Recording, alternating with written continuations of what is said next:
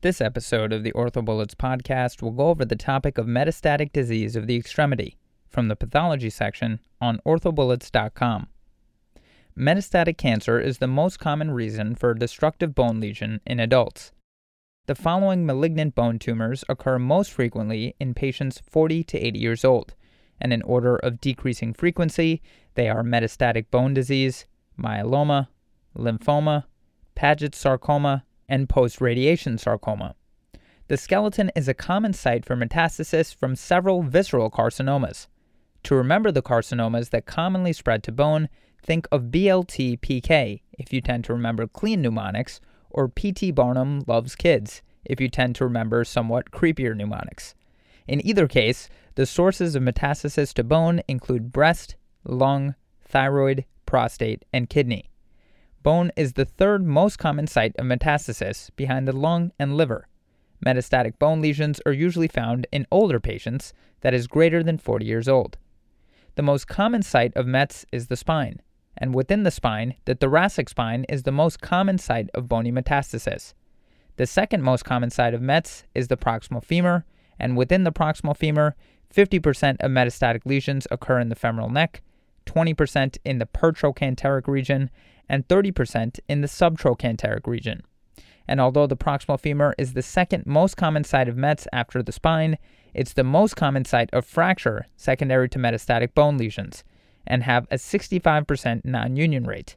The third most common site of METs is the humerus.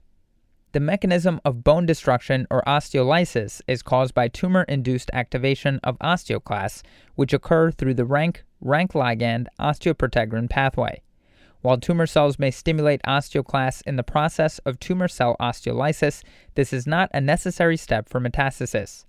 Tumor cells do not directly stimulate osteoclasts.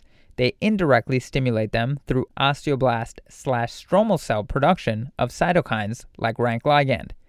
One other related point to mention on the topic of osteolysis and the mechanism of bone destruction is that parathyroid hormone-related peptide, or PTHrP positive, breast cancer cells activate osteoblastic rank L production. As far as osteoblastic bone metastases, endothelin-1 has been shown to be a crucial protein involved in the formation of osteoblastic bone metastases like those caused by prostate cancer or certain types of breast cancer. While the mechanistic explanation for this process isn't completely understood, it's known that tumor-produced endothelin-1 is a necessary step in the development of osteoblastic metastasis. Mohammed and Geis described their cell culture and mouse experiments which led to this discovery. Specifically, tumor-produced cell media containing tumor-produced factors like endothelin-1 had the ability to induce osteoblastic bone metastases in mice treated with this culture media. In addition, this process was specifically inhibited by treatment with antagonists to endothelin-1, confirming the role of endothelin-1 in osteoblastic metastasis. So in summary, osteoblastic bone metastases are due to tumor-secreted endothelin-1. One important associated condition with metastatic disease to remember is metastatic hypercalcemia, which is a medical emergency. Symptoms of metastatic hypercalcemia include confusion, muscle weakness, polyuria and polydipsia, nausea/vomiting, and dehydration. Treatment for metastatic hypercalcemia is volume expansion through hydration, loop diuretics, and bisphosphonates. The life expectancy of patients with metastatic skeletal lesions is an important concept to understand in order to correctly counsel patients regarding expectations. The life expectancy of patients with metastatic lung carcinoma is shorter than all the other metastatic cancers, with less than 50% of patients surviving more than 6 months from diagnosis of skeletal metastasis. In general, patients with breast, thyroid, and prostate carcinoma live longer than patients with other metastatic lesions, and patients with renal cell carcinoma have a variable life expectancy, depending on their medical condition at the time of diagnosis. The median survival in patients with various types of metastatic bone disease include as follows: lung at 6 months, renal, which is variable depending on medical condition, but may be as short as 6 months or as long as 4 to 5 years with isolated bone metastasis, breast at 24 months, prostate at 40 months, and finally, generally the best prognosis is thyroid at 48 months. So try to remember that lung is last and thyroid is on top as far as prognosis goes. The principles of metastasis are an extremely important concept to remember. Malignant cell metastasis requires tumor cell intravasation, aka entry into blood vessels, avoidance of immune surveillance, target tissue localization, extravasation into the target tissue, induction of angiogenesis, genomic instability, and decreased apoptosis. With respect to tumor cell intravasation, E-cadherin is a cell adhesion molecule on tumor cells that modulates release from primary tumor focus into the bloodstream, and platelet-derived growth factor, or PDGF, promotes tumor migration. With respect to target tissue localization, chemokine ligand 12, or CXCL12, in the stromal cells of the bone marrow acts as a homing chemokine to certain tumor cells and promotes targeting of bone. The tumor cells then attach to the target organ's endothelial layer via integrin cell adhesion molecule, which is expressed on tumor cells. As far as extravasation into the target tissue, tumor cells use matrix metalloproteinases, or MMPs, to invade the basement membrane and extracellular matrix. Ultimately, induction of angiogenesis will occur via vascular endothelial growth factor, or VEGF, expression. Apoptosis is programmed cell death, and tumor cells are known for their decreased rate of apoptosis. This allows for tumor cell sustained growth even after induction of cellular signals known to induce apoptosis in non-neoplastic cells.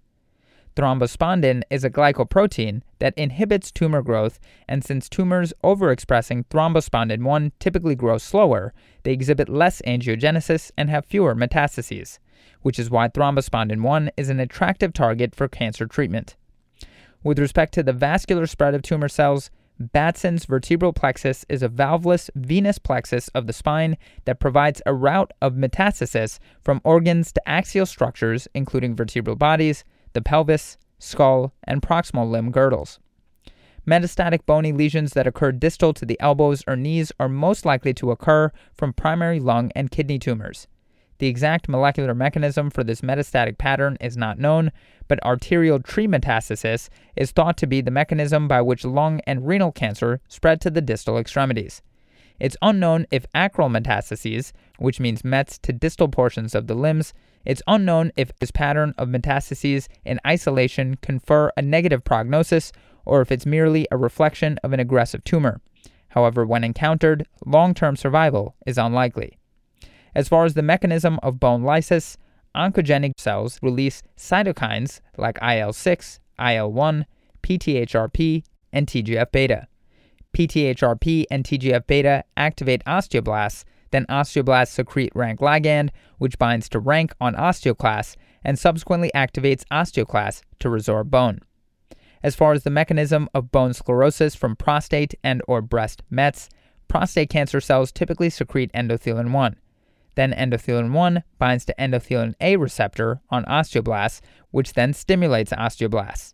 Endothelin-1 also decreases the Wnt pathway suppressor DKK1, which subsequently activates the Wnt pathway and increases osteoblast activity. With respect to symptoms of metastatic disease, pain may be mechanical pain due to bone destruction or tumorigenic pain, which often occurs at night. Pathologic fractures occur at presentation in 8 to 30% of patients with metastatic disease. We already discussed the symptoms of metastatic hypercalcemia, but for the sake of planned redundancy, confusion, muscle weakness, polyuria and polydipsia, nausea, vomiting, and dehydration are typical of metastatic hypercalcemia. Notable findings on physical exam of someone with metastatic disease can be neurologic deficits caused by compression of the spinal cord with metastatic disease to the spine. Workup for an older patient with a single bone lesion and unknown primary includes imaging, labs, and biopsy. Rugraf et al. Prospectively obtained medical history, physical examination, routine laboratory analysis, which would include CBC with differential, ESR, basic metabolic panel, liver function tests, calcium, phosphorus, alkaline phosphatase, serum and urine immunoelectrophoresis, or SPEP and UPEP. Plain radiography in 2 planes of the affected bone and the chest should be done. Findings on radiographs of metastatic lesions are usually purely lytic or mixed lytic/blastic lesions. Lung, thyroid, and renal are primarily lytic. 60% of breast cancer is blastic. 90% of prostate cancer is also blastic. Just remember P and B, prostate and breast, primarily blastic. Remember that cortical mets are common in lung cancer, and again, lesions distal to the elbow and knee are usually from a lung or renal primary. A whole-body technetium-99 phosphonate bone scan should be done according to Rugraf, and it's important to remember myeloma and thyroid carcinoma are often cold on bone scan, and these should be evaluated with a skeletal survey. And finally, CT of the chest, abdomen, and pelvis should be done, and this may also be helpful in identifying metastatic lesions to the spine. MRI may be useful to show neurologic compromise of the spine. Rugraf et al. Found this diagnostic strategy discovered the primary site 85% of the time. In contrast, the biopsy alone, without the workup, discovered the primary tumor only 35% of the time. With that being said, in patients where a primary carcinoma is not identified, obtaining a biopsy is necessary to rule out a primary bone lesion and must be performed to rule out primary bone malignancy before definitive treatment is performed. You should never treat a bone lesion without tissue diagnosis of that lesion. An important point to remember is that metastatic adenocarcinoma found on biopsy that is not identified by CT of the chest, abdomen, and pelvis is most likely from a small lung primary tumor. New lesions which are not diagnosed by imaging and require surgical intervention need to have an appropriate biopsy with treatment dictated by the results of the biopsy. This can't be stressed enough. Let's say, for example, a 65-year-old female with a 100-pack-year tobacco history presents with a new painful lytic lesion in her femoral diaphysis. Even if this patient has a known history of primary lung cancer, if there is no known history of biopsy-proven bone metastasis, even though metastatic disease is the most common cause of a destructive bone lesion, we can't just assume the lesion is a metastatic lung lesion in this case. Incorrect treatment of this lytic bone lesion could affect both overall morbidity and mortality, as a lytic high-grade chondrosarcoma may look exactly like a metastatic lesion, but it would require wide surgical excision, not just stabilization of an impending pathological fracture. Sending femoral reamings is not an appropriate biopsy technique, as intramedullary nailing of a chondrosarcoma would significantly contaminate the abductors, skin, and femoral canal. Not to mention spread the tumor the entire length of the bone, which would likely require a major amputation/joint disarticulation, not a limb salvage operation. An open biopsy may be followed by intramedullary stabilization under the same anesthetic if the lesion can be confirmed as a carcinoma by the surgical pathologist. However, if carcinoma cannot be confirmed, no further treatment is indicated until final pathology is available for review. As far as histology goes, characteristic findings include epithelial cells in clumps or glands in a fibrous storm. Immunohistochemical stains that are positive include keratin, CK7 for breast and lung cancer, and TTF1 for lung cancer. Receptor status can be extremely important in providing therapeutic targets during concomitant medical management. Estrogen, progesterone, and HER2/new receptor status is essential for treating metastatic breast cancer. Coleman reviews the skeletal complications of malignant bone disease, discussing pathogenesis, pain generators, and potential treatment regimens. Specifically, patients with bone metastases tend to outlive patients with visceral involvement. Management aimed at prevention of fracture or treatment of bone-related cancer pain can significantly improve the cancer-related morbidity associated with the diagnosis. Aggressive treatment with bisphosphonates has been shown to improve quality of life and decrease skeletally related events. Non-operative management of metastatic disease include bisphosphonate therapy, which provides symptomatic care by preventing osteoclastic bone destruction. IV pomidronate is most commonly used. And as far as chemotherapy, breast, lung, thyroid, prostate, and renal cancers are all sensitive to chemotherapy. As far as radiotherapy, they're all sensitive, however, higher doses need to be used for renal cancers, and radioiodine must be used in thyroid cancers. As far as hormone therapy, none are hormone sensitive other than breast cancers, and androgen deprivation therapy is often used for prostate cancers. Rugraf discusses the indications for operative treatment in patients with metastatic carcinoma. They argued the decision whether to perform prophylactic surgery depends on 1. The biologic activity of the bone lesion, 2. The responsiveness of the bone lesion to medical and radiation therapy, 3. The anatomic location of the bone metastasis, 4. Patient factors such as overall health status, expected length of survival, compliance, and patient expectations and needs.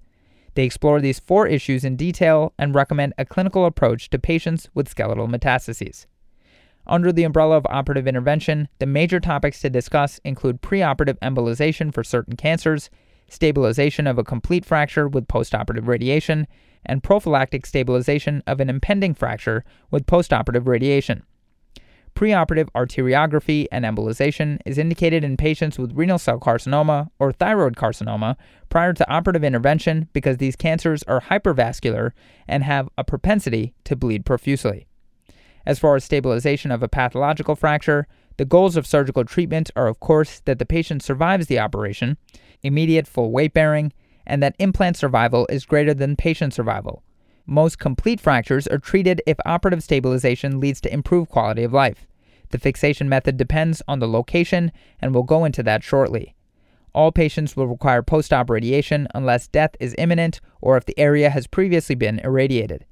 Typically, radiation therapy begins shortly after surgery to decrease pain, slow progression, and treat remaining tumor burden not removed at surgery. And the area of irradiation should include the entire fixation device, for example, the entire femur after intramedullary nailing of the femoral lesion. As far as prophylactic fixation of a pathological fracture, several methods exist to predict the risk of pathologic fracture. These include the presence of significant functional pain and greater than 50% destruction of cortical bone. Formal staging systems include Harrington's criteria and Morell's criteria. Harrington's criteria states prophylactic fixation of a pathological lesion should occur when there's greater than 50% destruction of diaphyseal cortices, greater than 50 to 75% destruction of the metaphysis, that is greater than 2.5 centimeters, permeative destruction of the subtrochanteric femoral region, and persistent pain following irradiation. Morell's criteria is based on 4 characteristics. 1. Site of the lesion. 2. Pain associated with the lesion. 3. Nature of the lesion. And 4. Size of the lesion. All the features were assigned progressive scores ranging from 1 to 3. In general, his criteria states lesions with scores of 7 or lower can be safely irradiated without risk of fracture, while lesions with scores of 8 or higher require prophylactic internal fixation prior to irradiation. Site of lesion includes 3 categories: upper extremity, lower extremity, and peritrochanteric area of the femur. These sites were assigned increasing scores from 1 to 3, respectively. It's commonly thought that lesions in the peritrochanteric area are high risk for fracture, and it's also believed chances of pathological fractures are greater for weight-bearing bones than for non-weight-bearing bones. The nature of the lesion is also subdivided into 3 categories with increasing scores 1 to 3, that is blastic, mixed, and lytic. Size of the lesion is expressed as a fraction of the cortical thickness. Progressively increasing scores 1 to 3 are assigned to lesion/cortex ratios of less than 1/3, 1/3 to 2/3, and greater than 2/3. Pain is the only subjective variable in this classification system. Mild, moderate, or functional pain is assigned scores from 1 to 3 respectively. Tchaikovsky et al. Discussed the evaluation and treatment of metastatic pathological lesions and fractures of the proximal femur. They report 50% will be at the femoral neck, 30% at the intertrochanteric region, and 20% at the subtrochanteric region. They recommend optimal treatment consists of a stable implant that protects the entire bone and will allow for immediate weight bearing, as up to 50% of pathologic fractures may not heal. Prophylactic fixation is preferred to fixation of an actual pathological fracture due to shorter operative time, decreased morbidity, and quicker recovery. The goals of prophylactic fixation is to maximize ability for immediate mobilization and weight bearing, protect the entire bone in the setting of systemic or metastatic disease, and optimize implant choice in the context of the patient's overall prognosis. The type of fixation depends on location of lesion and type of disease. A lesion in the proximal humerus typically requires an endoprosthesis. A lesion in the diaphysis can be stabilized with an intramedullary nail, resection and intercalary spacer, or plates and screws, which is less preferred. Distal humerus lesions can be stabilized with flexible nails or an elbow replacement. Peritrochanteric and subtrochanteric lesions are typically stabilized by a statically locked intramedullary or cephalomedullary nail with curettage and cement. And femoral head/neck lesions are typically stabilized with hemiarthroplasty for intracapsular lesions. A long stem may be used if a distal lesion is present, and total hip arthroplasty would be considered for cases with acetabular involvement. Complications of these operative interventions include dislocation of the prosthesis, which occurs more in total hip arthroplasty than hemiarthroplasty, infection, which is higher for total hip arthroplasty and hemiarthroplasty than for nails, and there is a risk of non-union of fractures that are treated with cephalomedullary nails. That's all for this review about metastatic disease of the extremity. Hopefully that was helpful. Look out for questions related to this topic on this weekend's question session, and hopefully this episode will have prepared you for that review. This is the OrthoBullets podcast, a daily audio review session by OrthoBullets, the free learning and collaboration community for orthopedic surgery education. If you're enjoying the podcast so far, please consider leaving us a 5-star rating and writing us a review on iTunes. It will help us spread the word and increase our discoverability tremendously. Thanks so much, and we'll see you all tomorrow.